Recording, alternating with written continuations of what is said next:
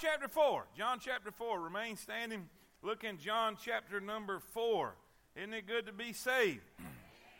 Man, I'm telling you, it's good to be saved. It's good to know the Lord as our Savior. It is great to be saved. And it's even better to know the devil can't do a thing about it. That's even better. We didn't finish last week. We missed the last point. So what I'm going to do is I've put together a little bit of extracurricular stuff before we get to the outline. Hopefully we'll get to the outline, the new one. If you need an outline, raise your hand. Does anybody need an outline? All right. Johnny, where you going, Johnny? You're like behind schedule. Come on, here we go. To your left, there we go. All right, raise your hand over here. Anybody need an outline over here? The worm is coming. Amen. Up top. See. Now Dave got his section in line. They all good. You see that? See how that works, Johnny? Paying attention. I'm gonna have to send you to Dave's school. All right. Has everybody got your outline? Now, hopefully, we're going to get to that tonight. Have faith, people. Have faith. Amen. Just no confidence whatsoever. I just got some extra stuff, and you can just write it down on the outside or on the opposite side of one of the blank pages there. We're going to try to fill in the blank. We kind of started at the beginning of the chapter and dug in and dealt with the beginning of the chapter. And really, this outline goes to about the third part of the chapter. But there's a little bit in the middle that I really didn't have an outline for. I probably should have wrote an outline for, but I don't want you to miss that. Because it's basically the way Jesus does his personal soul winning and her response and what the response of a converted person is. And that's really good stuff. So I didn't want y'all to miss that before we get to the outline. So if we get to it, we get to it. If we don't, there's always next week. Amen? John 4 and verse number 1. When therefore the Lord knew how the Pharisees had heard that Jesus made and baptized more disciples than John, though Jesus himself baptized not, but his disciples, he left Judea and departed again into Galilee. And he must needs go through Samaria. Last week we learned there was two other routes he could have went, but the Holy Spirit led him this way. And I'm glad he knows where sinners are. Say amen. How many of y'all are glad that he knew where you were when the day he found you?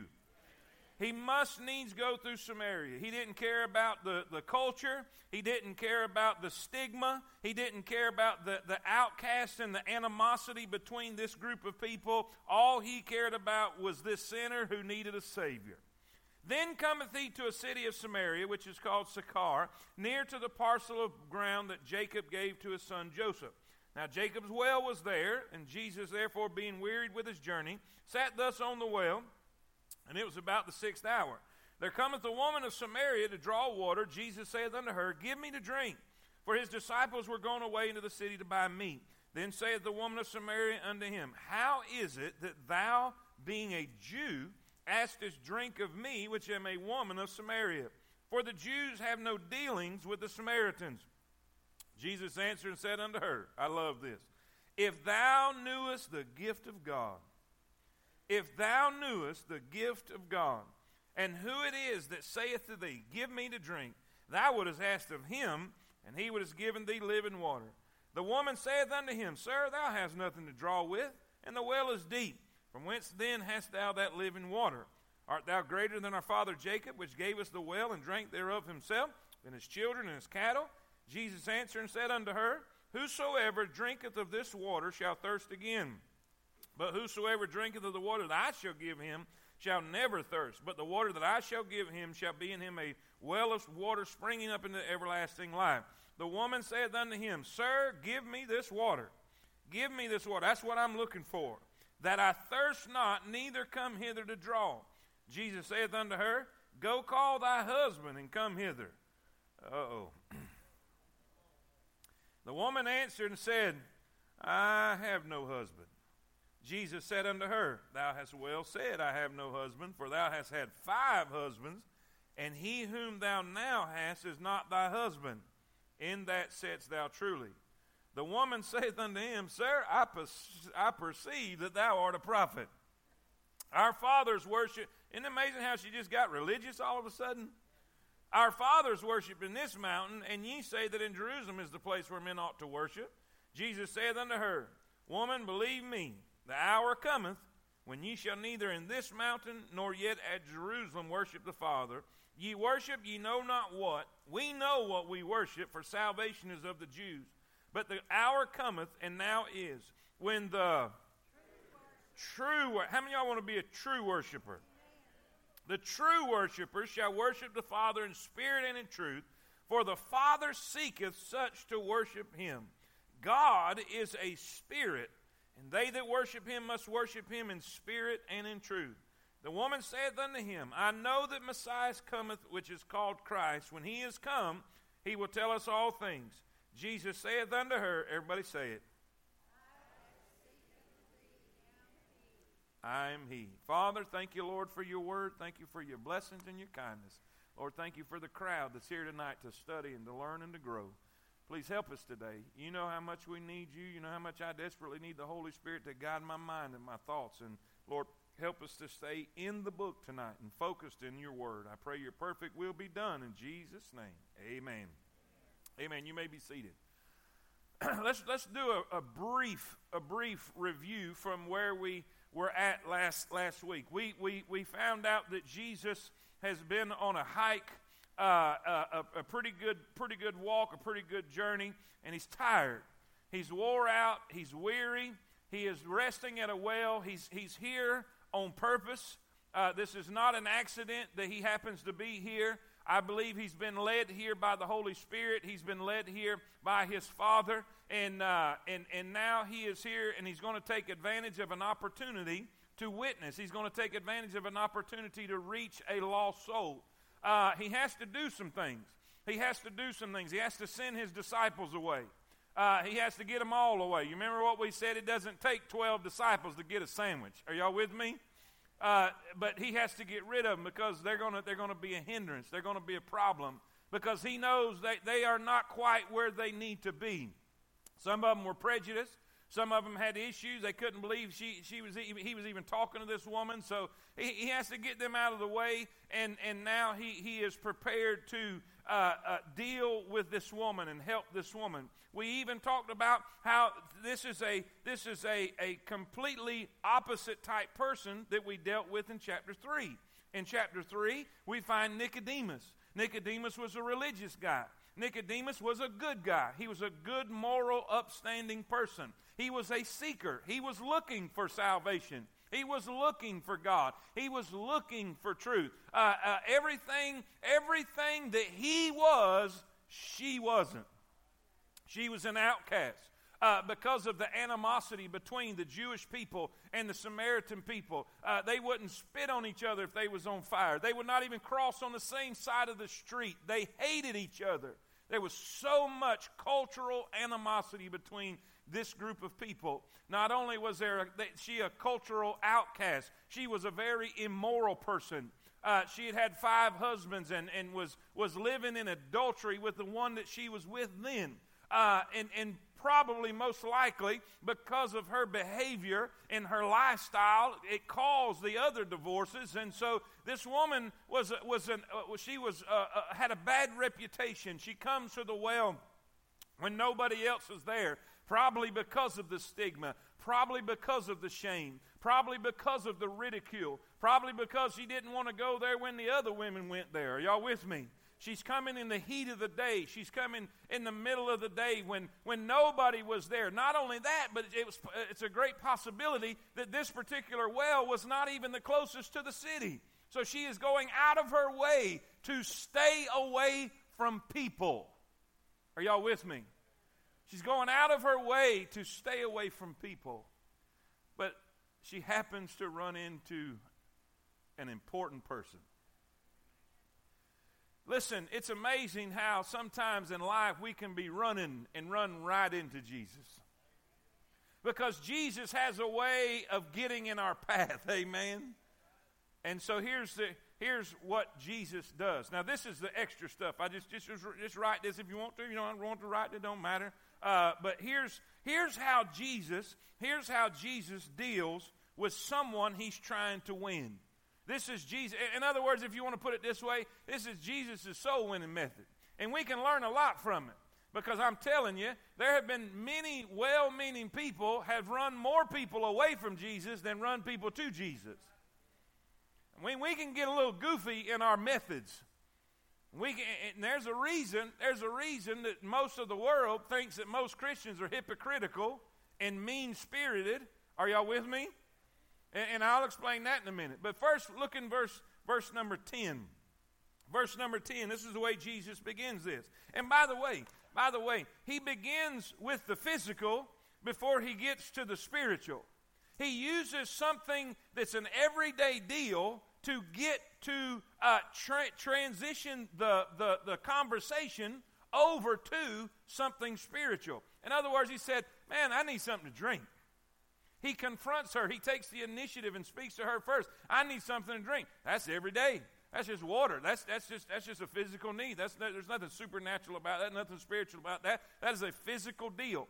And so here he initiates the conversation. She's kind of perplexed. She can't believe this because he says Jews have no dealings with Samaritans. And if you remember last week, if you study that phrase out, they won't eat after them.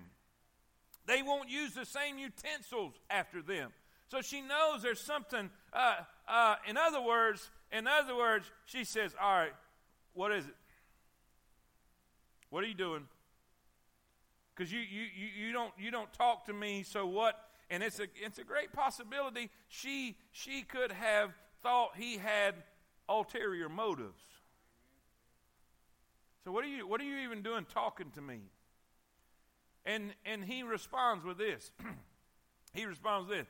If you know who you were talking to, and if you understood the gift of God, you would be asking me for something to drink.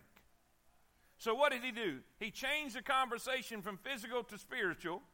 And obviously, she is, even though she's the exact opposite of Nicodemus, she had the same exact response as Nicodemus. When he is trying to talk spiritual, she's not understanding it, and she's thinking he's talking physical. You remember when Jesus said, "You must be born again," and he is speaking spiritual, and he is thinking physical. How in the world can a man go back into his mother's womb and be born when he is old? He didn't get it. Well, she don't get it. So how in the world, how are you going to offer me something to drink? You don't even have nothing to drink with. And this well is deep. You greater than the one that dug it? Y'all with me? But here's how Jesus initiated the conversation. In other words, this is what Jesus started with.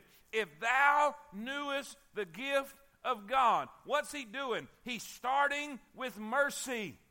He is offering grace. Do you realize the gospel is the gospel of grace? For God so loved the world that he gave his only begotten Son, that whosoever believeth in him should not perish but have everlasting life. For the wages of sin is death, but the gift of God is eternal life through Jesus Christ our Lord. Thanks be unto God for his unspeakable gift. It's grace. He started with mercy.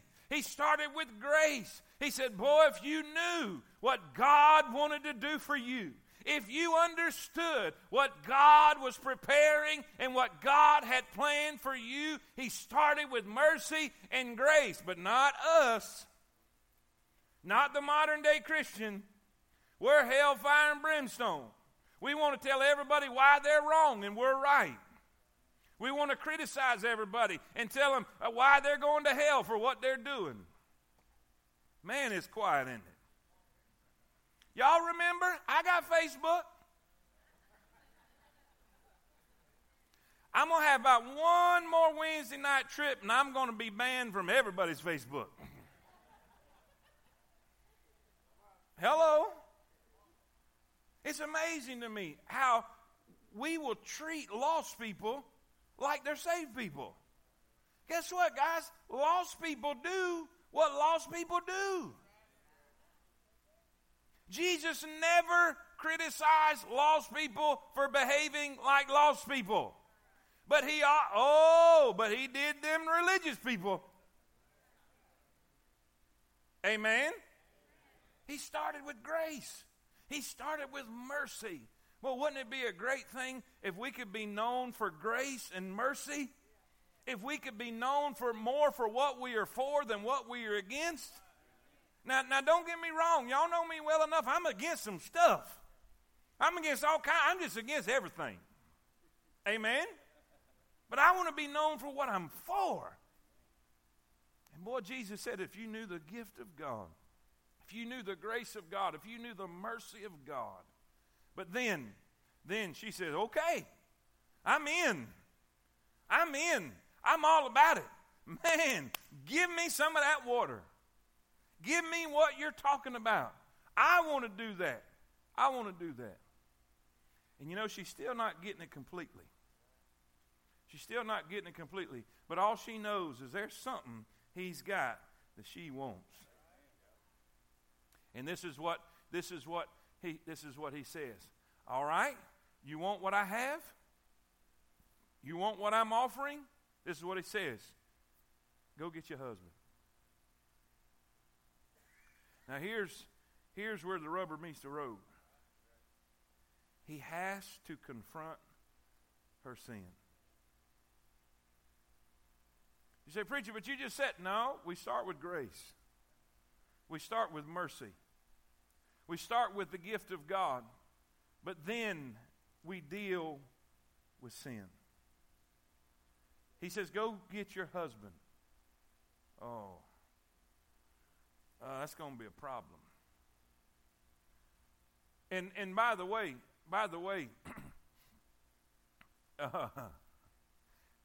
she don't really confess all the way.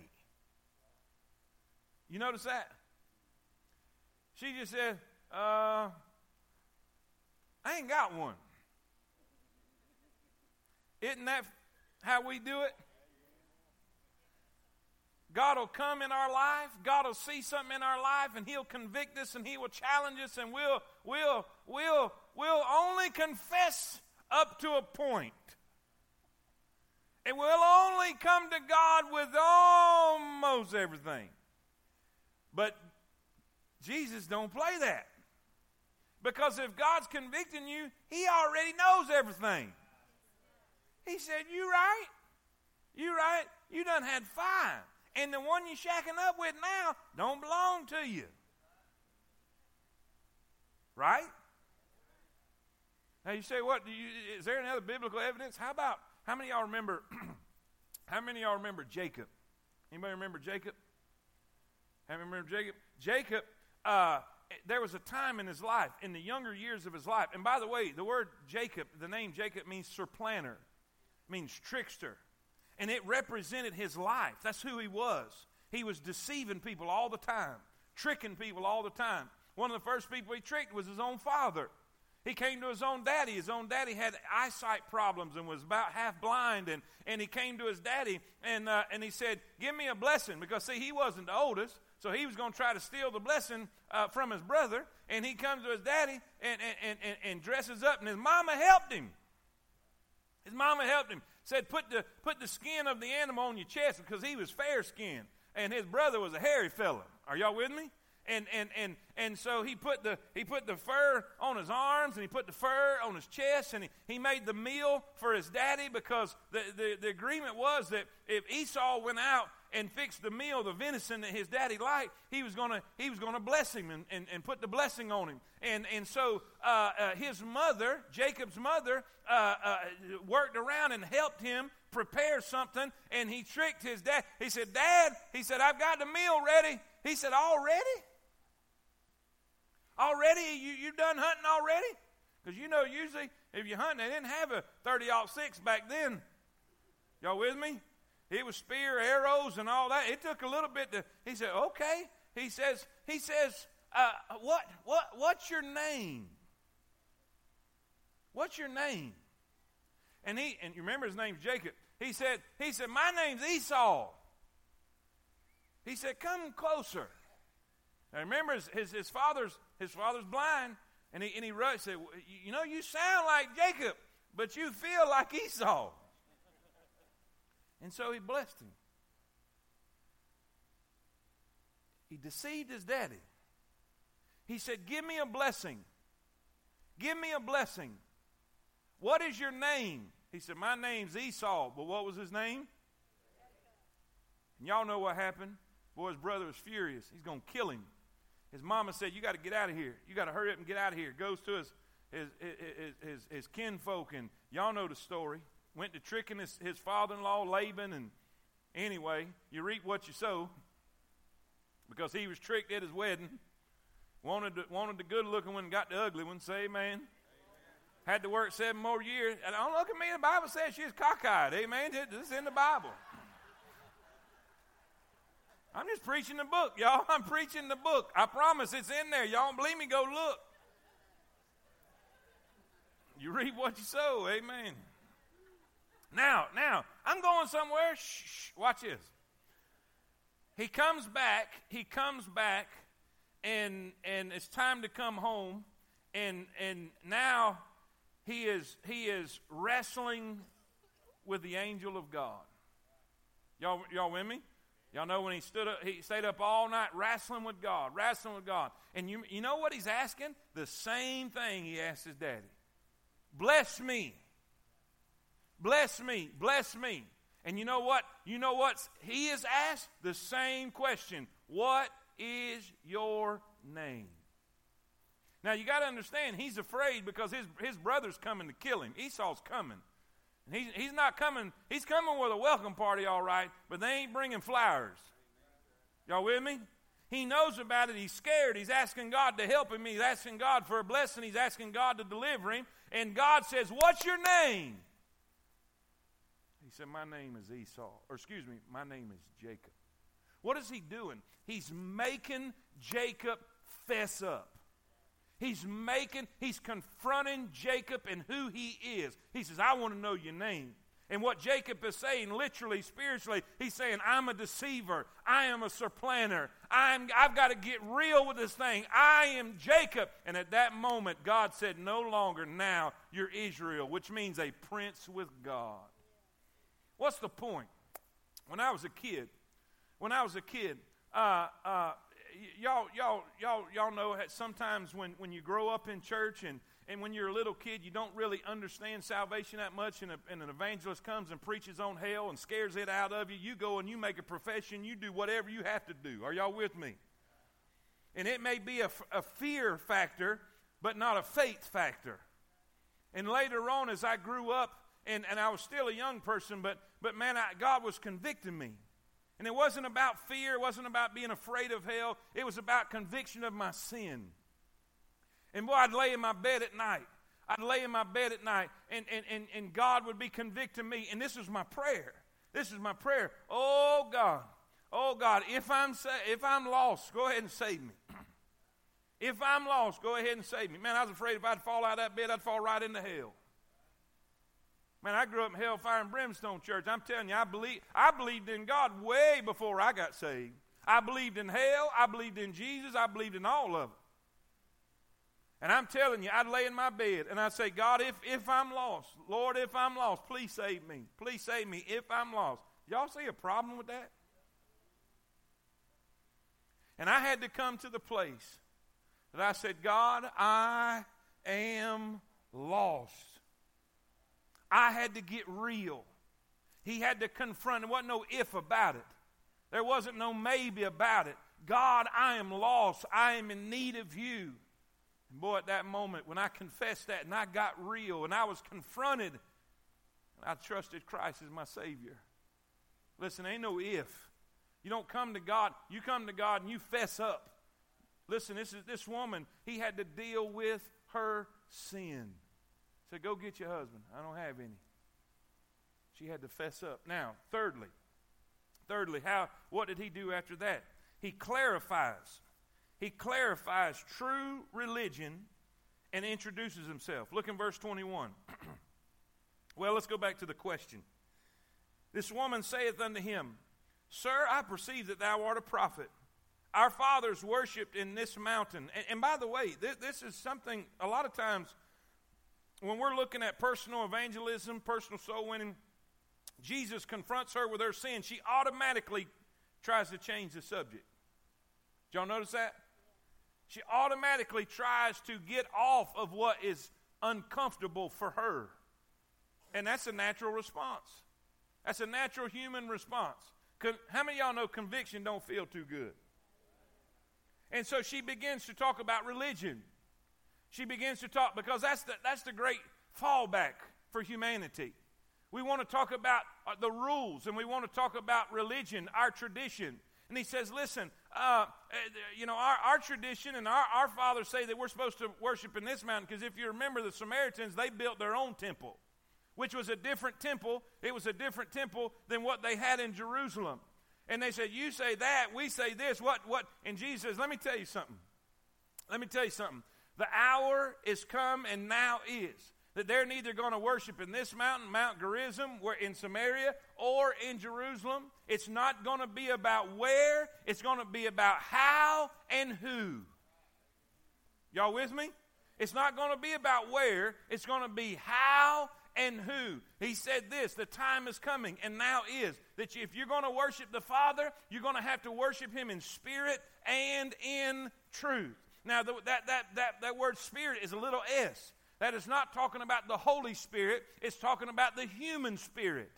It is about your spirit. It's about the spirit that has to be born again. You remember how we studied this in Nicodemus' chapter, in chapter number 3? It's not your body, it's not your soul, it's your spirit. Your body, your soul, and spirit. When man was created in the garden, he was created a trichotomy, a body, soul, and spirit. When man sinned, his spirit died. Soul can never die. God breathed into man the breath of life, and he became a living soul, which means never dying. Your soul will exist forever and ever and ever, either in heaven or hell. It has never died. He didn't physically die. He lived to be over 900 years old. What died in Adam? His spirit. That connected him with God. And what Jesus is saying here, true religion, true salvation, true conversion is when the spirit is reborn and the spirit is connected with God. And if you're going to worship God, you're going to worship God in your spirit. Your spirit. Do you know something can touch your soul but not stir your spirit? I can sit, I don't care where I am. I was sitting in the graduation the other day at Wallace State. And this trio got to singing the Star Spangled Banner, and I was crying like a baby. My soul was stirred. Y'all with me? Y'all know what I'm talking about. You can see something, you can hear something. Somebody can sing a song that made you think of Paw, and here we go. And it's not your spirit, but your soul that's stirred. And there's a problem in many churches because people don't know the difference between soul and spirit. Do you know the only thing that will stir your spirit is truth? Truth. There's a lot of entertainment today in churches.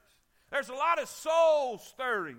There's a lot of emotions going, and people think if you're in this big emotional experience, but if it's not truth, it's not your spirit.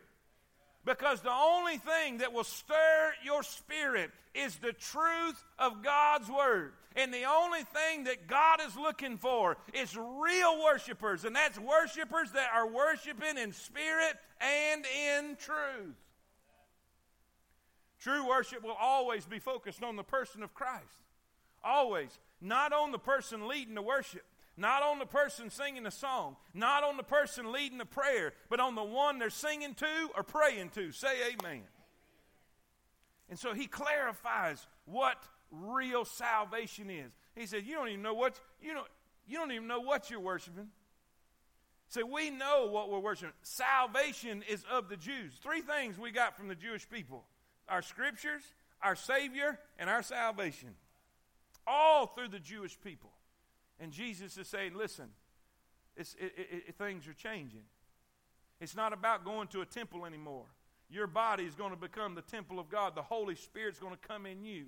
And it's not about being in a sacred building. This is just a building. This is just carpet. These are just chairs. You are the temple, and you house the Holy Spirit. Are y'all with me? So he's clarifying all of this. Now, she did have something right. She did have something right. She heard that there was a Messiah coming. And she's now, when he gets here, he's going to tell us all things. And I'm pretty sure she already had an idea. And Jesus said, yep, that's me. That's me. He introduces himself to this sinner. And boy, does she change. Let me give you three things that I see in this about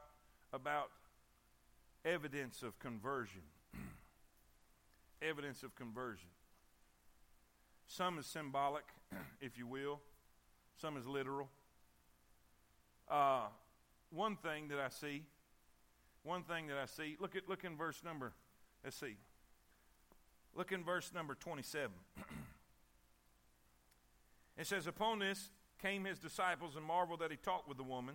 Yet no man said, what seekest thou, or why talkest thou with her? The woman, verse 28, y'all ready? The woman then, she did what? What she leave? Her water pot. Her water pot represented her burden. Her burden. You know what happens at the point of salvation? We shed our burden. I heard a preacher say it this way. This is really good. She left her water pot because she walked off with the well. That dog will hunt right there, amen? She didn't need the pot anymore because she had the well, amen. That's good stuff. I could preach, I could hunker down right there in a minute, but we're not going to. We got an outline to get to, amen? She shed her burden. She came burdened. She came carrying something that weighed her down. She came in the middle of the day. She came to avoid people. She came in a way because she was ashamed. Because possibly she felt guilty. Possibly she felt embarrassed. But this symbolically shows when you get saved, you shed your burden. Period. Period. You're not the same anymore. You're different. God looks at you. The spiritual term, if you want to get doctrinal, is called justified. The moment you're saved, you are justified. You stand justified in the presence of God the Father. Justified literally means just if I'd never sinned. The moment you come to Christ, the moment you believe in Christ, God the Father imputes to your account the righteousness of His Son. So when He sees you, He sees His Son. When He sees you, He doesn't see your past. He doesn't see your failures. He doesn't see your past wickedness. He doesn't see the things you did before. All He sees is the blood of His Son and the sacrifice of Calvary on. Somebody say amen. What evidence did this woman show? She shed her burden. She shed her burden. Secondly, look what it says. It says in verse number, actually 2 verses. It says in verse number 29, or verse 28, she left her water pot, went her way into the city, and saith to the men, come see a man which told me all things that ever I did. Is not this the Christ? Now, watch this. Look in verse 39. Verse 39. Are you there? Hurry. 39. And many of the Samaritans of that city believed on him for the saying of the woman, which, what's that word? Which what? Testified. He told me all that ever I did. Many believed because of her testimony. What'd she do? She not only shed her burden, number 2, she shared her testimony. She shared her testimony. And what was that? What was her testimony? What was her testimony? Many people think they don't have a testimony. You do. If you're saved, you got one. Now, yours might be different than your brother's or your sister or the one in the front of you or behind you. It may be different, but you got one. You say, what is my testimony? Do I have to know all the Bible? Do I have to know the Romans Road? Do I have to know tons of verses? Oh, no. All you got to remember is what was your experience with Jesus? What was your experience with Jesus? Peter's testimony was different than Matthew's testimony. Peter's testimony was different than Paul's testimony. Nobody had a testimony like Paul. Paul was riding on a donkey and got slapped off of it. Say amen. Y'all with me? He had a different experience, but it was his testimony. Everybody has a testimony. Zacchaeus had a testimony. The Philippian jailer had a testimony. Philip had a testimony. Somebody say amen. All you got to know is what Jesus did for you. Is Travis in the house? Travis in the house? Is that you back there, Travis? All right. I love that part that you told your daddy about witnessing to his friend. Just tell him what Jesus done for you. That's all you got to do. You don't have to know the Romans road. It helps. Wouldn't hurt nothing. And everybody ought to know some verses to help somebody. But even if you don't, you can still have a testimony. Just tell what Jesus did for you. How many of y'all remember the demoniac?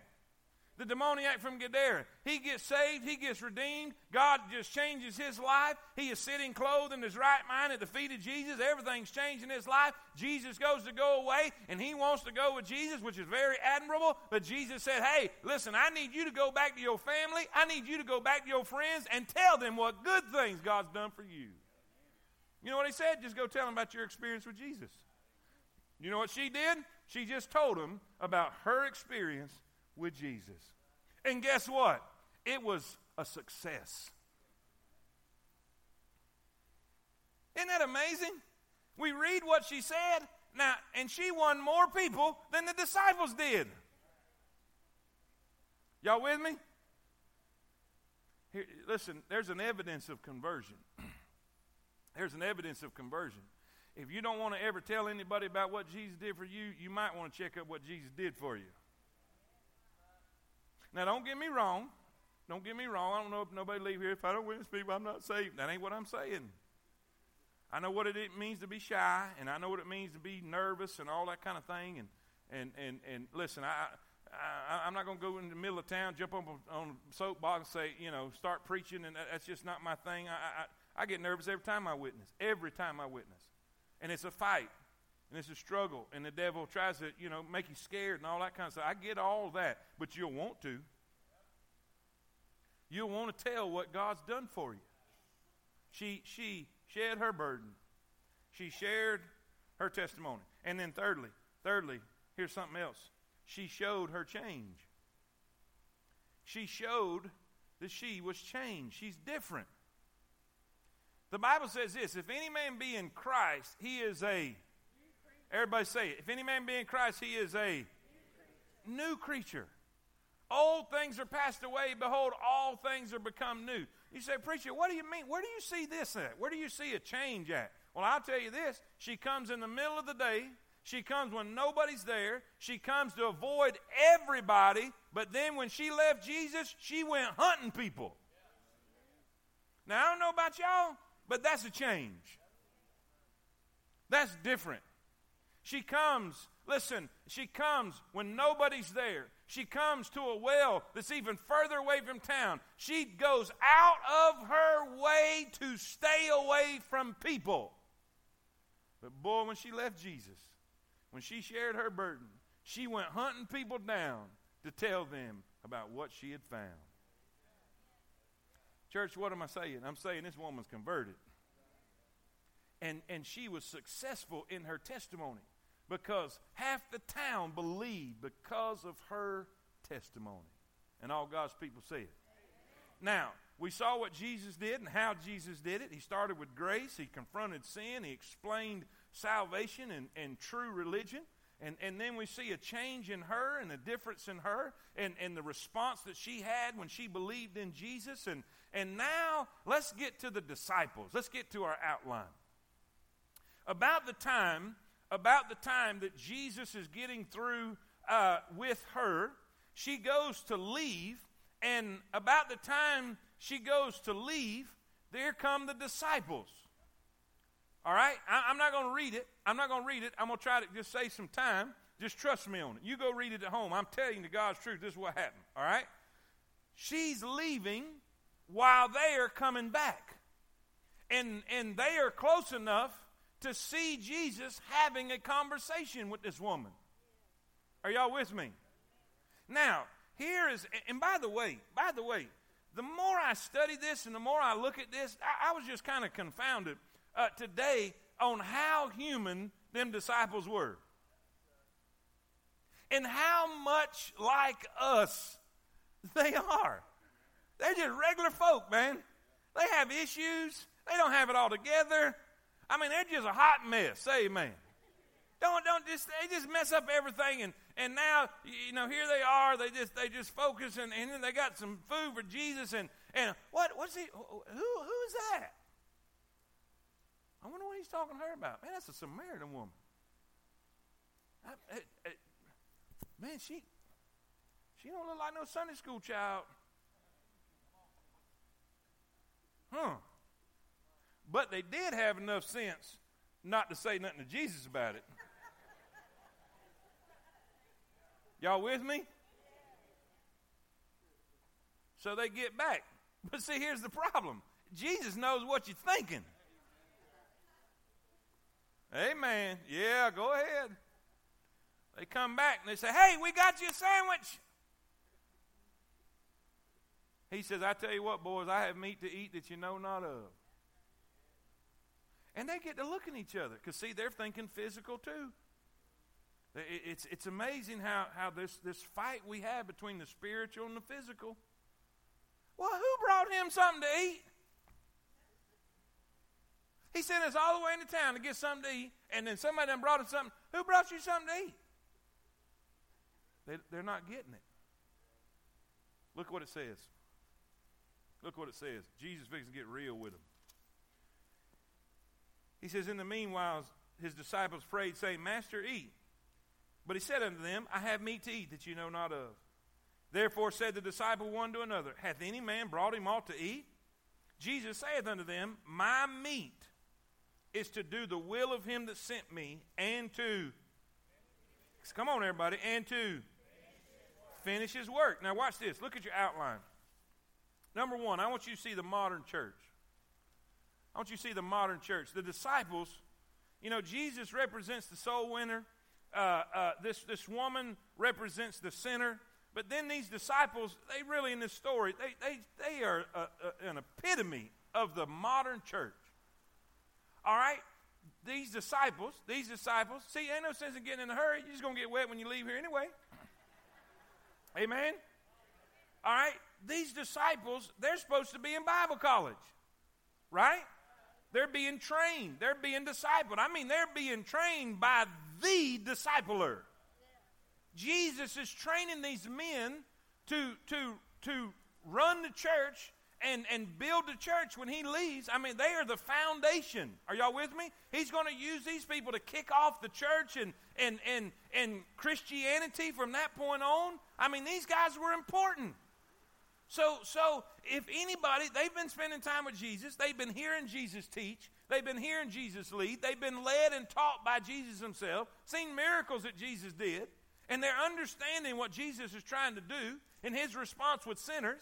And so Jesus sends them into town to get something to eat. But they had a bigger responsibility that we all have. So, preacher, I'm not a preacher. I'm a plumber. You're a Christian first. You plumb so you can proclaim. But preacher, I'm a painter. You paint so you can proclaim. We are the salt and the light of the earth. First. That's where we've got this whole thing messed up.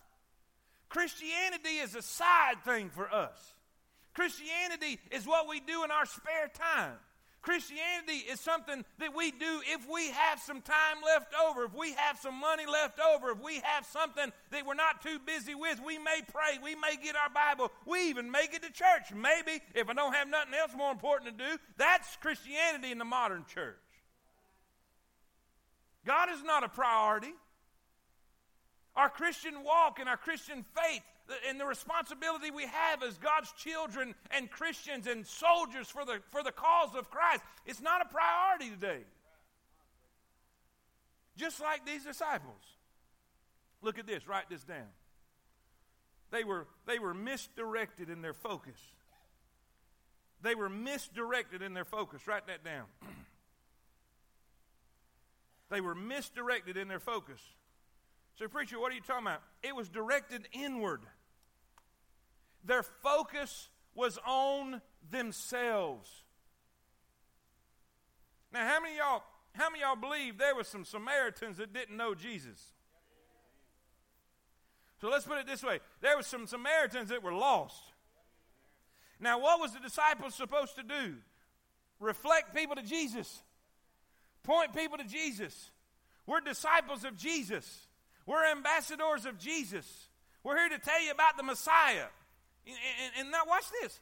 And they got it right somewhat in the beginning. He first findeth his own brother and said, we found the Messiah. How many of y'all know that we as Christians can start off real good, but just mess up after that? Man, they run into Jesus, and Jesus tells them stuff, and they believe in Jesus, and they go find their brother, and now their brother's in, and now we're good.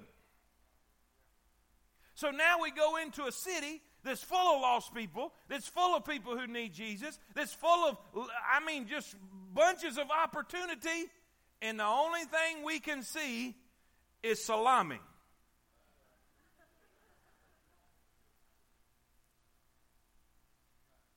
What are you talking about? All they come back was food.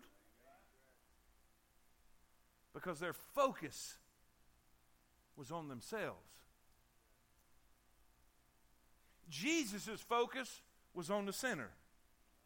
The disciples' focus was on themselves. It was inwardly, say that with me, it was inwardly directed. Do you know a church will go through a life cycle? How many of y'all know that? How many of y'all been in church more than 20 years? Then you've experienced it. You've seen a church in the very beginning when a church is young and the church is vibrant and the church is exciting. They're all about reaching people and going out and passing out tracts and inviting. And there's a fervor, there's a love for sinners and wanting to build and grow. And then when they get something established and they get a little maturity and development and then they have the ability to have some resources and stuff, then they start to even out a little bit and there's not such a drive and a desire and a zeal to go. And then all of a sudden we get a little bit older and now we totally change our mentality. We start to want the preacher just to minister to us. Hey, marry our children and bury our dead and be here to wipe our nose when it's running. We don't want other people using our stuff, and we don't want other people using our building. This is ours. Come minister to us. We just want somebody to come take care of us. You know what it is? It's inwardly focused. When a church turns inwardly focused, that's the beginning of death. Because when it's inwardly focused, all it does is grow old and die then. Because you're not focusing on the lost. You're not focusing on the needy. You're not focusing on the community and reaching out. You're just trying to keep what you got. And then when the young people leave because there's no life, you get angry at the church that gets them. Because you're inwardly focused. And because of the focus of your direction, the focus of your concentration, watch this. Not only was it directed inward, it determined their influence. It determined their influence because they were only focused on themselves. So how did it determine their influence? They didn't have any. What do you mean? What do you mean? How many people came to Jesus because of them? I'm waiting.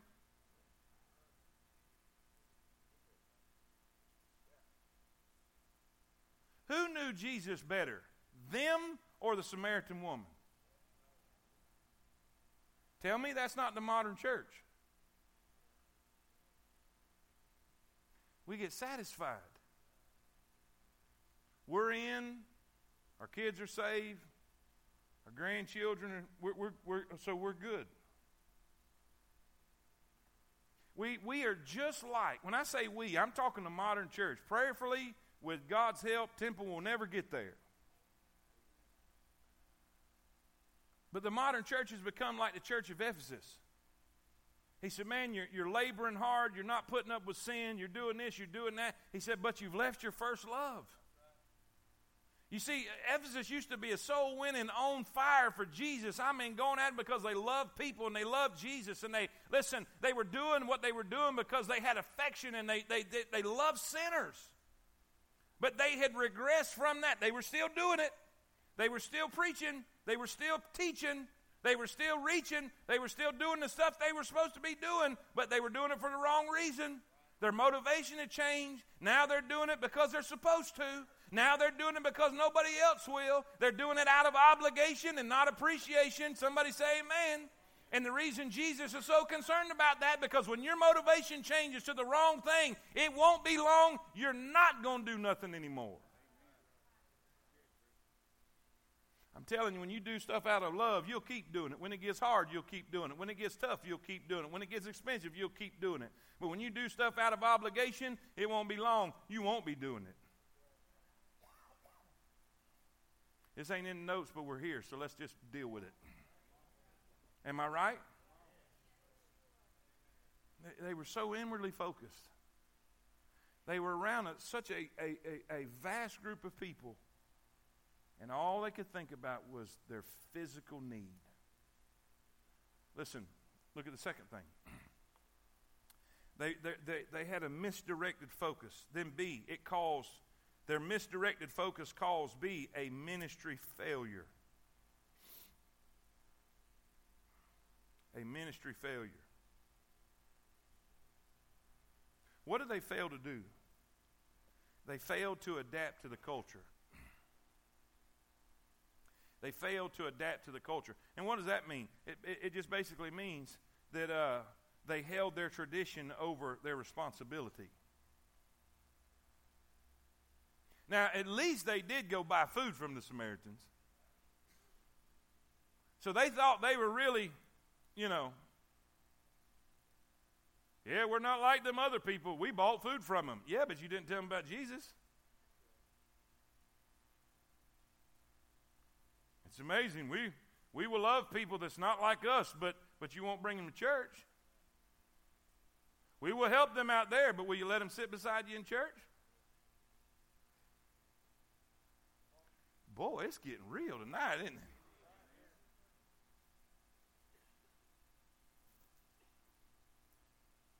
Not one single person did they bring to Jesus. And watch what happens. And see, I know this is right, because when they get back, do you see what he's doing? What's he doing talking to her? You know why they were amazed that he was talking to her? Because he was doing something they wouldn't. You know why people would run around and talk about the riffraff going in the temple? Because they're not willing to reach them. That's the bottom line. Everybody will criticize what they're not willing to do. Well, I don't like y'all doing that. Y'all remember what I said? I don't like the way you're not doing that. So we can go all night with this. Are y'all with me? He comes back, and Jesus confronts it, buddy. Jesus does not like it. We got you something to eat. He said, I got meat to eat and you know not of. Well, who in the world brought you? He said, you don't even understand. You don't get it. Look what he says. Oh, yeah. All right, look at number 2. Look at number 2. Not only do we see the modern church, but let's look at the missional Christ. Say that word with me. The first word. Say it again. What does that mean? Our church has to always and forevermore be missional. What does that mean? Outwardly focused. Outwardly focused. Can I be real for about 4 minutes and 24 seconds? Let me explain what that means.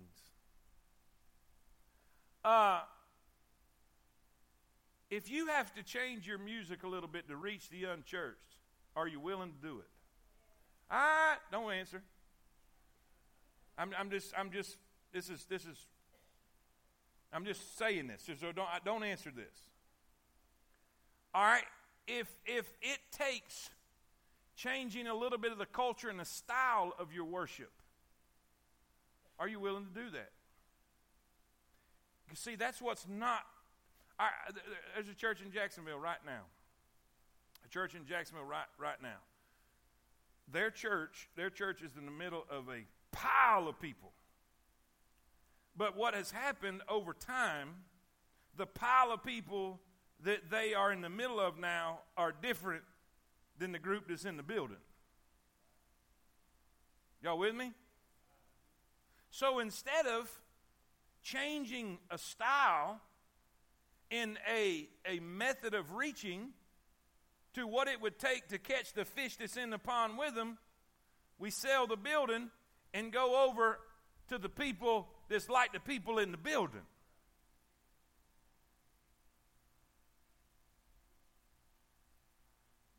Y'all with me?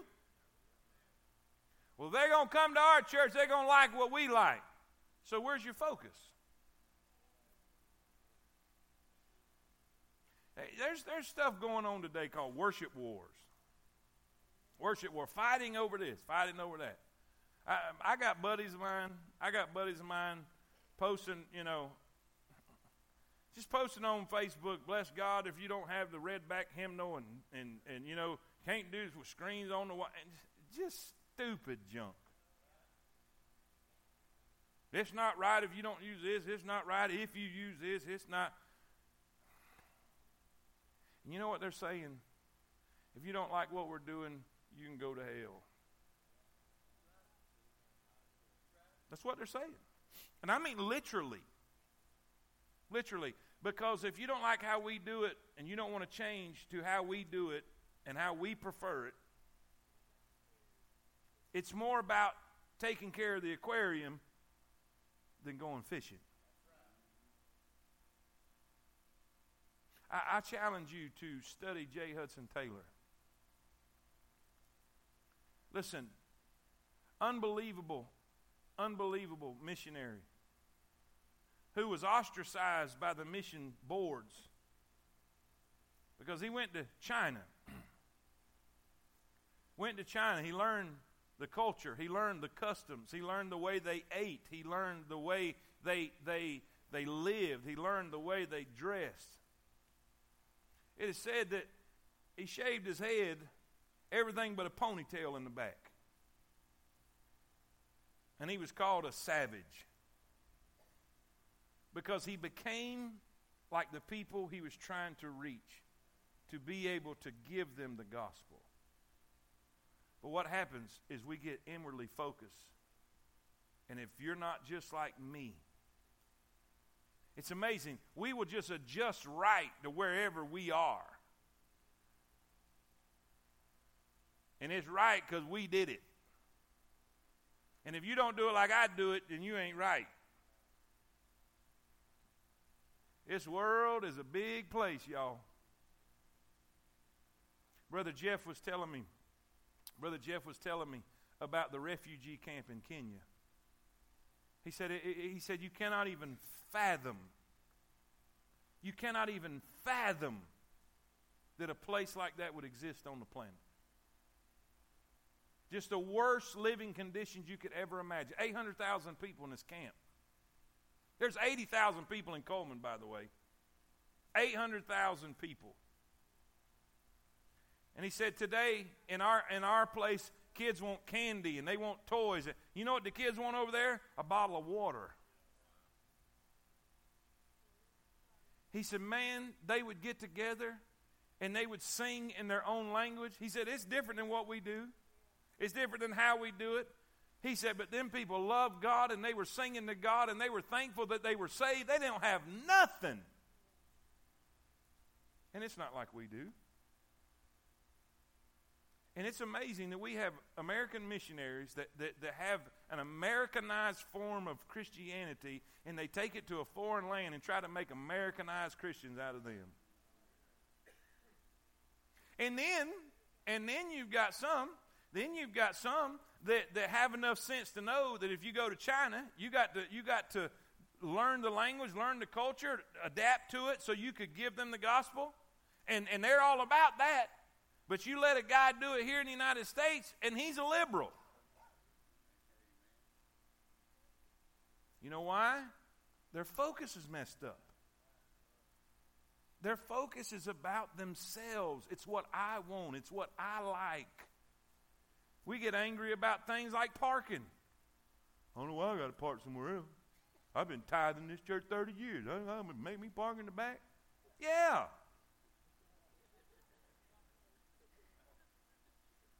I don't have no parking spot. I park in the mud as far away as this building can go. I'll park farther than anybody every Sunday. You know why? I want a lost person to have that good one. Because I want them to come back. I want that lost person to have the good seating. Because I want them to get saved. If we, and by the way, I love everything that we do. I have my preference. My preference is a little different. And we sing a little different stuff than that I grew up with, and that you know. But you know what? Hey, if it reaches these kids and these young people and these lost people, I'm all about it. Because getting them into heaven is more important than me having what I want.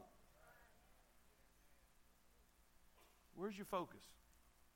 Now, listen, I know I'm preaching to the choir tonight because, you know, people on Wednesday night, you're dedicated. You just stayed home. And it seems like I'm preaching at you. I know y'all are all, everybody here is for this. I'm just preaching this chapter. This is preventative medicine. Because the longer we're saved, we're going to have a tendency to become this. And we have to guard ourselves from becoming satisfied and never begin to be inwardly focused. And all God's people say it. Listen, let me give you something else. Because of Jesus had a source of fulfillment. Jesus had a source of fulfillment. He says, I have meat to eat that you know not of. There's something that fulfills me that you don't even understand. Accomplishing the will of my Father, seeing someone saved, that's more important to me than a sandwich. Souls being one. There's a source of fulfillment, but then there's a scope of his focus. Look at the second thing. The scope of his focus. Look what he was focused on. Look in verse 34. Jesus saith unto them, my meat, in other words, what fulfills me, what brings me joy, what brings me happiness, is to do the of that sent me, and to, everybody say, and to, he said, my goal in life, what makes me the happiest is when I'm doing what I'm supposed to do. I'm telling you, if some of these churches that are dying, and they know they're dying, but they're still not willing to change or adjust, if they would just understand, seeing people walk the aisle and fall on their knees and accepting Christ as their Savior brings much more joy than getting to hear the song I want to hear. And let me say this, and if it don't, something's wrong. If that is not what brings us the most joy, then this is what's happening. This is what's happening. Y'all ready for this? Y'all ready for this? This is what's happening. We're being entertained and not edified. John Piper said this, God is most glorified when we are most satisfied in him. What's the ultimate responsibility of a Christian, a child of God? To glorify the Father. And all God's people say it. You know, I kind of looked at that clock wrong. I thought I had 5 minutes left, but I'm 5 minutes overtime. That's what that minus is, isn't it? Okay. So, all right. I thought, man, I don't know what happened. I had 3, and now I got 5. We're good. I'm growing time. All right, let me say this before we close. The last thing is this. Jesus said, look, guys, you got to get this part. I know we're over time, but you got to get this. Jesus is talking to him. He's trying to explain this. Look, man, it's not about the sandwich. It's about winning people. I'm here to seek and to save that. You remember last week when we went all those verses about Jesus seeking and saving that which was lost? Y'all remember that? Now here we are. He said, look, man, it's about seeing this girl saved, man. She's saved. And he said, now look. And they turn around and look. Because see what had happened, she went back into town and told everybody, man, you got to come see this. What'd she do? She shared her experience. She shared her testimony. And guess what they did? They came. Now watch what Jesus said. Lift up your eyes. Look. Look, guys. Look. Here all these people are coming to Jesus. Look. Lift up your eyes. The fields are wide unto harvest. You know what he's saying? It's basically a rebuke. I sent you into that town. You didn't bring nobody back. Matter of fact, all these people were ready. They were ready. And what did he say? He told them, I sent you to labor where somebody's already done the work. I sent you to harvest, to reap where somebody else had done the sowing and the planting. Are y'all with me? You know what Jesus is basically saying? I believe he may have pointed one finger at that sandwich. He said, guys, it's not about this. It's about that. Lift up your eyes. The fields are wide unto harvest. Guys, that's where the reward's going to be. The reward is not going to be in getting what we want and satisfying our physical desires and flesh. The reward is going to be when we bring in the harvest. Amen? Amen. Anyway, so much for that. Let's stand. Now, this means y'all got to run and get your children and say the weather held y'all up. Amen. All right. Lord,